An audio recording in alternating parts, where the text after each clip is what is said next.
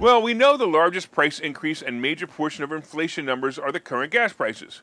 We topped $5 a gallon this weekend, and it looks like we're headed right into Trump's prediction of gas being at $6 or $7 a gallon shortly if you voted in Joe. Well, the doddering old fool currently occupying the White House is continuing to get feisty over being blamed for the current situation of gas prices. So, of course, he lashed out at reporters last week.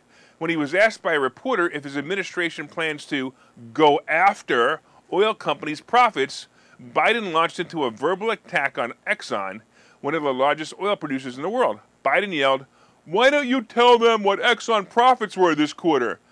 Biden advised the reporter, "Exxon made more money than God this year." What's the matter, Joe? Now that there's a war in Ukraine, your boy Hunter isn't getting his salary and you aren't getting your kickback anymore? Come on, big guy, stop it. Of course, Exxon stepped up stepped up and objected to several of the president's accusations. Their spokesperson said, "We have been in regular contact with the administration, informing them of our planned investments to increase production and expand refining capabilities in the United States." Biden also spoke about the broader inflation trends and again blamed Putin and Russia's invasion of Ukraine for record-high gasoline prices. Of course, it can't be Biden's fault. What Democrat takes responsibility for everything? The fool rambled on about the fact that they're buying back their own stock instead of drilling for new oil. He then screamed to Exxon to pay their taxes. Seriously? Is this guy off his rocker? How many of you came to the conclusion that part of the gas price hikes are Biden's poor relationship with big oil companies? If he keeps slamming them instead of working with them, they will artificially raise prices just to make sure he can't get voted back in. Hey, Biden, shut the F up and work with these guys instead of making them your enemy.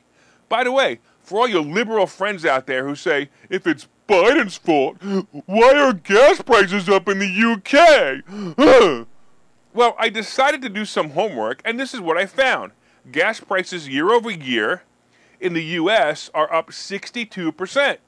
Yeah, I know, they're up over 100% since this Nimrod took office, but up 62% and over year in the U.S. compared to the U.K., where gas prices are up 20% year over year.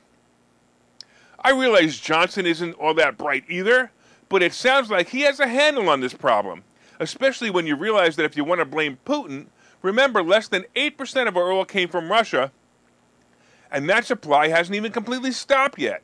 So why the 62% increase, Joe? It must be something you are doing or not doing. Open the pipeline to Canada and stop overcharging for drilling permits in the U.S., and these are simple solutions. Even your crackhead kid could figure that one out. After all, he was getting paid over $1 million a year to be an expert in the field of oil from Ukraine. He was an expert, wasn't he? I mean, $1 million a year salary should make him pretty smart. Come on, come to think of it, right? Dr. Fauci was also getting $1 million salary. Maybe they're not so experts after all.